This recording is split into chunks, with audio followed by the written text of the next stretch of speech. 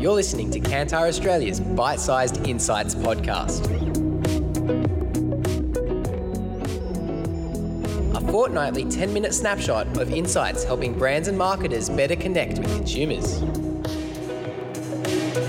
I'm speaking with Darren Poole, who is the Global Head of Creative for Kantar. Darren, how are you? I'm very well, thank you. How are you? Not too bad.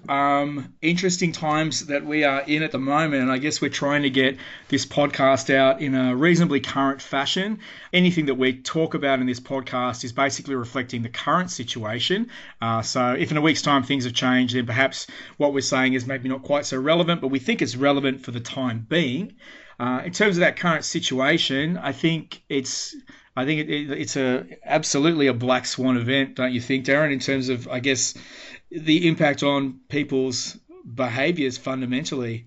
Absolutely. I've worked within Kantar for many years, and I would have to say that this is pretty much unprecedented. I mean, there are certain things that have happened in the world over the last 10, 15, 20 years that we can look to for help with how to deal with it. But yeah, pretty much unprecedented. So maybe in terms of stuff that we could broadly compare to is, I guess, the last GFC, but that was a pretty, I guess, fundamentally what we're talking about here is an ongoing situation. So, what's happening is that people's behavior, we're socially engineering a vaccine in lieu of an actual vaccine. So what that means is that people are basically staying away from other people. They're staying away from business. They're staying away from essentially, it's slowing the economy, I guess, fundamentally. There's no clear outcome, and it could permanently change the way that we work, the way that we spend, the way that we travel, and the way that we live. Absolutely. I mean, for me, when I'm looking at this from an advertising perspective, I think there are some terms of reference which are, like you say, the financial crisis from 2007, 2008. I've looked back at what happened after 9/11, for example. Yeah. And I've got experience from living in Asia when we had SARS, but SARS was really, really small compared with this. So we are kind of finding and feeling our way right now. All right, let's get into it. If we're going to, I guess, preach empathy, we better start with empathy. If I'm a marketer, I'm probably freaking out at the moment. It kind of reminds me of the Hitchhiker's Guide to the Galaxy. I wish we could literally hand everybody a copy, big happy font with the words "Don't panic." But maybe control panic is kind of what we need to do. As a marketer, though, I guess the temptation is to pull spend. So should advertisers be advertising now, or should marketers be advertising now, or should they be pulling spend fundamentally? It's a question that many clients around the world have asked us over the last few days. And when I come at this, I come at it from two angles, I guess. There's a strategic or longer term, and then there's a tactical and immediate term. And strategically, our point of view is that brands, if they can avoid it, shouldn't stop spending. And the reason for that is based on all of our experiences of downturns in the past. What we see is that those brands that don't turn the lights out are the brands that come out of the crisis most quickly and most strongly. And that's because it's really important for the way consumers make decisions about brands, for the brands to keep themselves salient first and foremost, but also to maintain their sense of meaningful difference. And then I think there's an interesting perspective that somebody mentioned to me this morning, which is that there is a degree to which people are saying in 2020 that they want brands to be human, and actually it's not human to be a spectator in a situation like this. And I think people will remember brands that were there for them through this crisis. Right. So I guess what we're talking about is, being in it for the long game, we need to think about the long-term, I guess, impact on our brands. And we have evidence to suggest evidence that supports the fact that, sticking with it has a commercial outcome in the long term, but also getting some skin in the game. That's right. So that would be my perspective from a global perspective. And when I say global, I mean cross categories. But yeah. I think once we start to drill down into individual categories and individual brands, that's when we need to start thinking a bit more tactically. Okay. Do you want to talk a little bit about, the detail of that, maybe across, some examples of how, these decisions need to be made at a brand by brand basis? Yeah, absolutely. So I think there are maybe 5 or 6 different areas that I've thought of so far. One of them is obviously here in Australia, the borders are closing 9 o'clock tonight. The airlines are stopping international flights. So now is not a time to be talking about travel and tourism. Just cut that spend in a promotional way, that I should say.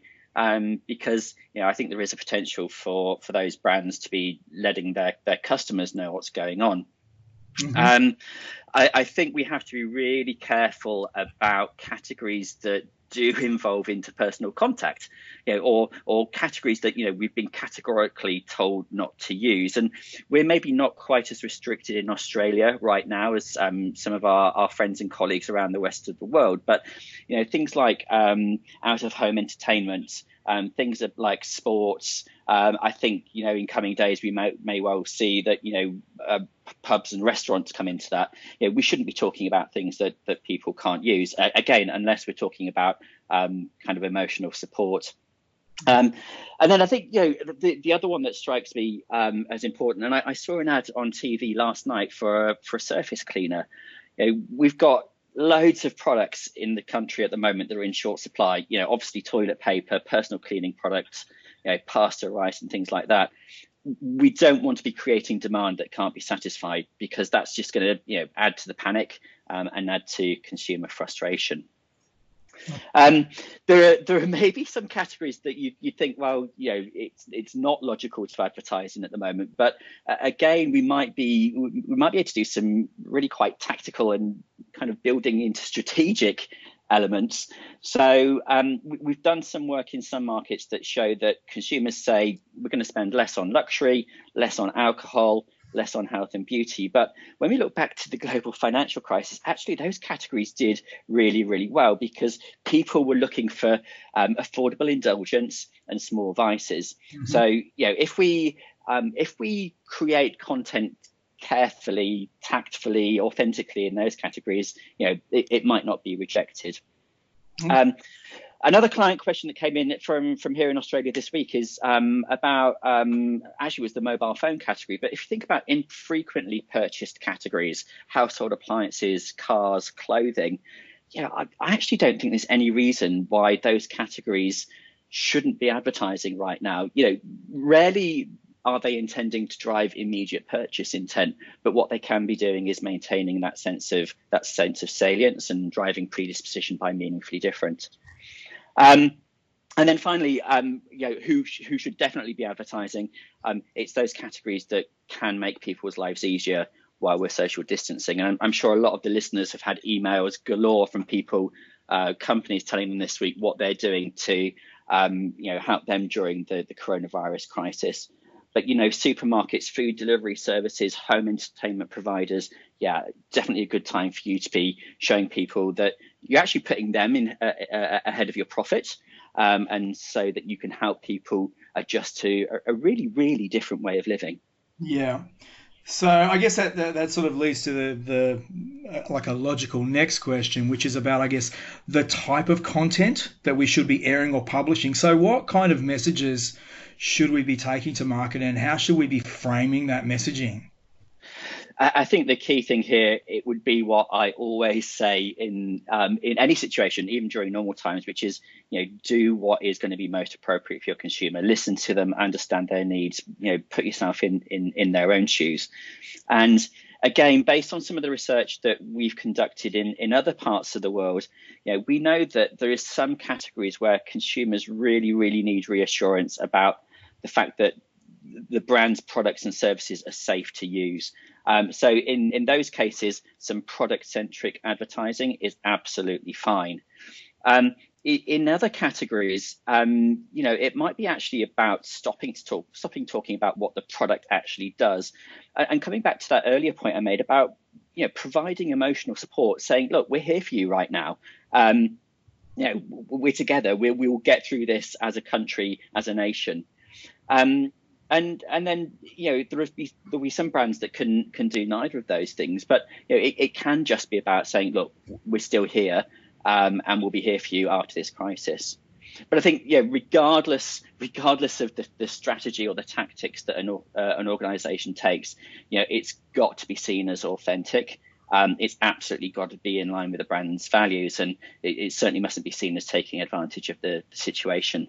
Again, in an online conversation with somebody about this earlier today, I thought they put it really well, which was be genuine or be silent. Mm-hmm. Wise words in a in a crisis situation.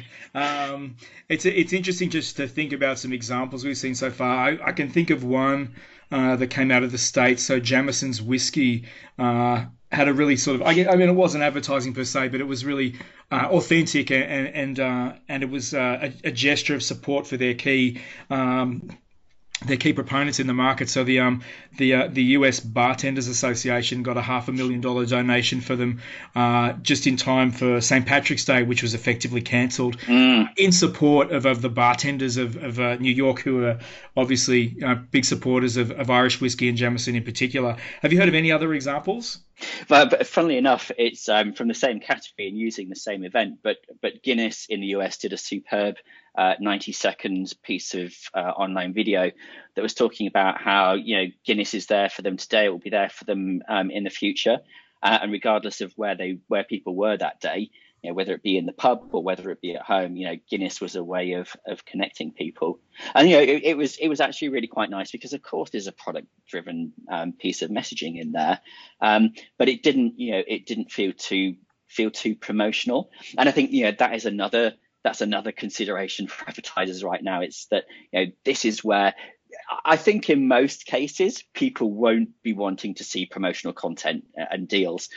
There's one exception for that, and that came from some colleagues in the UK, where I saw that Disney Plus was offering a 1-year subscription for just £50, I think. Right. So again, really recognizing that as people go into self-isolation, getting ready for a lockdown, £50 for a year's worth of viewing is actually not a bad deal, and I think I'd sign up for that. Yeah, absolutely. I guess a follow-up question then would be in relation to product-focused campaigns. Should marketers be pulling the current product-focused campaigns that they have, or do we just have to focus on emotion and that sort of long-term strategy? I don't think so. And like I say, I don't think every brand is going to be capable of doing that kind of emotional "we're here for you" messaging, because it just won't have credibility for the consumer. If you do have product-focused advertising right now, my sense is that it doesn't necessarily have to be pulled. I've been doing a fair bit of reading around, obviously, the health implications of COVID-19. And we're talking more in the last few days about the mental health implications. And I think, if advertisers continue to flight advertising they have planned that is around products, it will help to connote a degree of normality that will stop some of the panic that we've got going on, and could therefore, prevent impact on people's mental health. Mm-hmm. And just in terms of, I guess, what Kantar does, like cutting to the chase, really, if I'm a marketer and my budgets are being cut, but I need those answers really quickly, what is it that Kantar can offer in terms of, monitoring a rapidly changing situation, but giving me, insights that I can use to, essentially defend share, I guess, at this stage, and potentially in the long term, support a quick recovery? It's a good question, and a lot of the queries that have come to me in the last few days have been about, can I still be testing advertising today?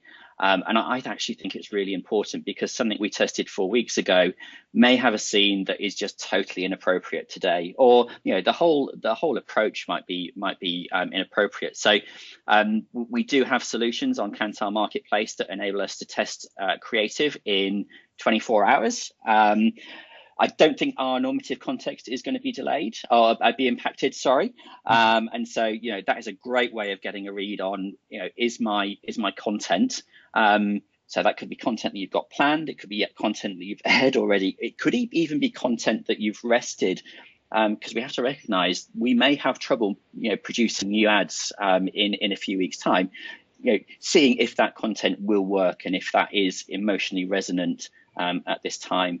And then beyond that, that's a kind of product offer that we have at Kantar. But our people have great experience of how advertising works and how people respond. So it could just be a matter of getting in touch with us and having a chat. Excellent. So getting in touch with Kantar, we'll see what we can do. I guess that's probably that's all we can do at this stage in terms of this rapidly changing, ongoing situation. Darren, thanks much for your time. I guess, is there anything else that you wanted to say just in relation to what marketers need to be thinking about right now? I would come back to the point that we made earlier, which is just really, really think about the consumer. Of course, there are a lot of brands that are thinking about how to survive, and that survival is going to come by making sure that consumers continue to buy their products. So it's really thinking about what's the consumer thinking and how's the best way that I can communicate with them. Excellent. So thanks so much for your time, Darren. You're welcome. Get your new bite-sized insights every second Tuesday. Available on Apple Podcasts, Spotify, or wherever you get your favourite podcasts.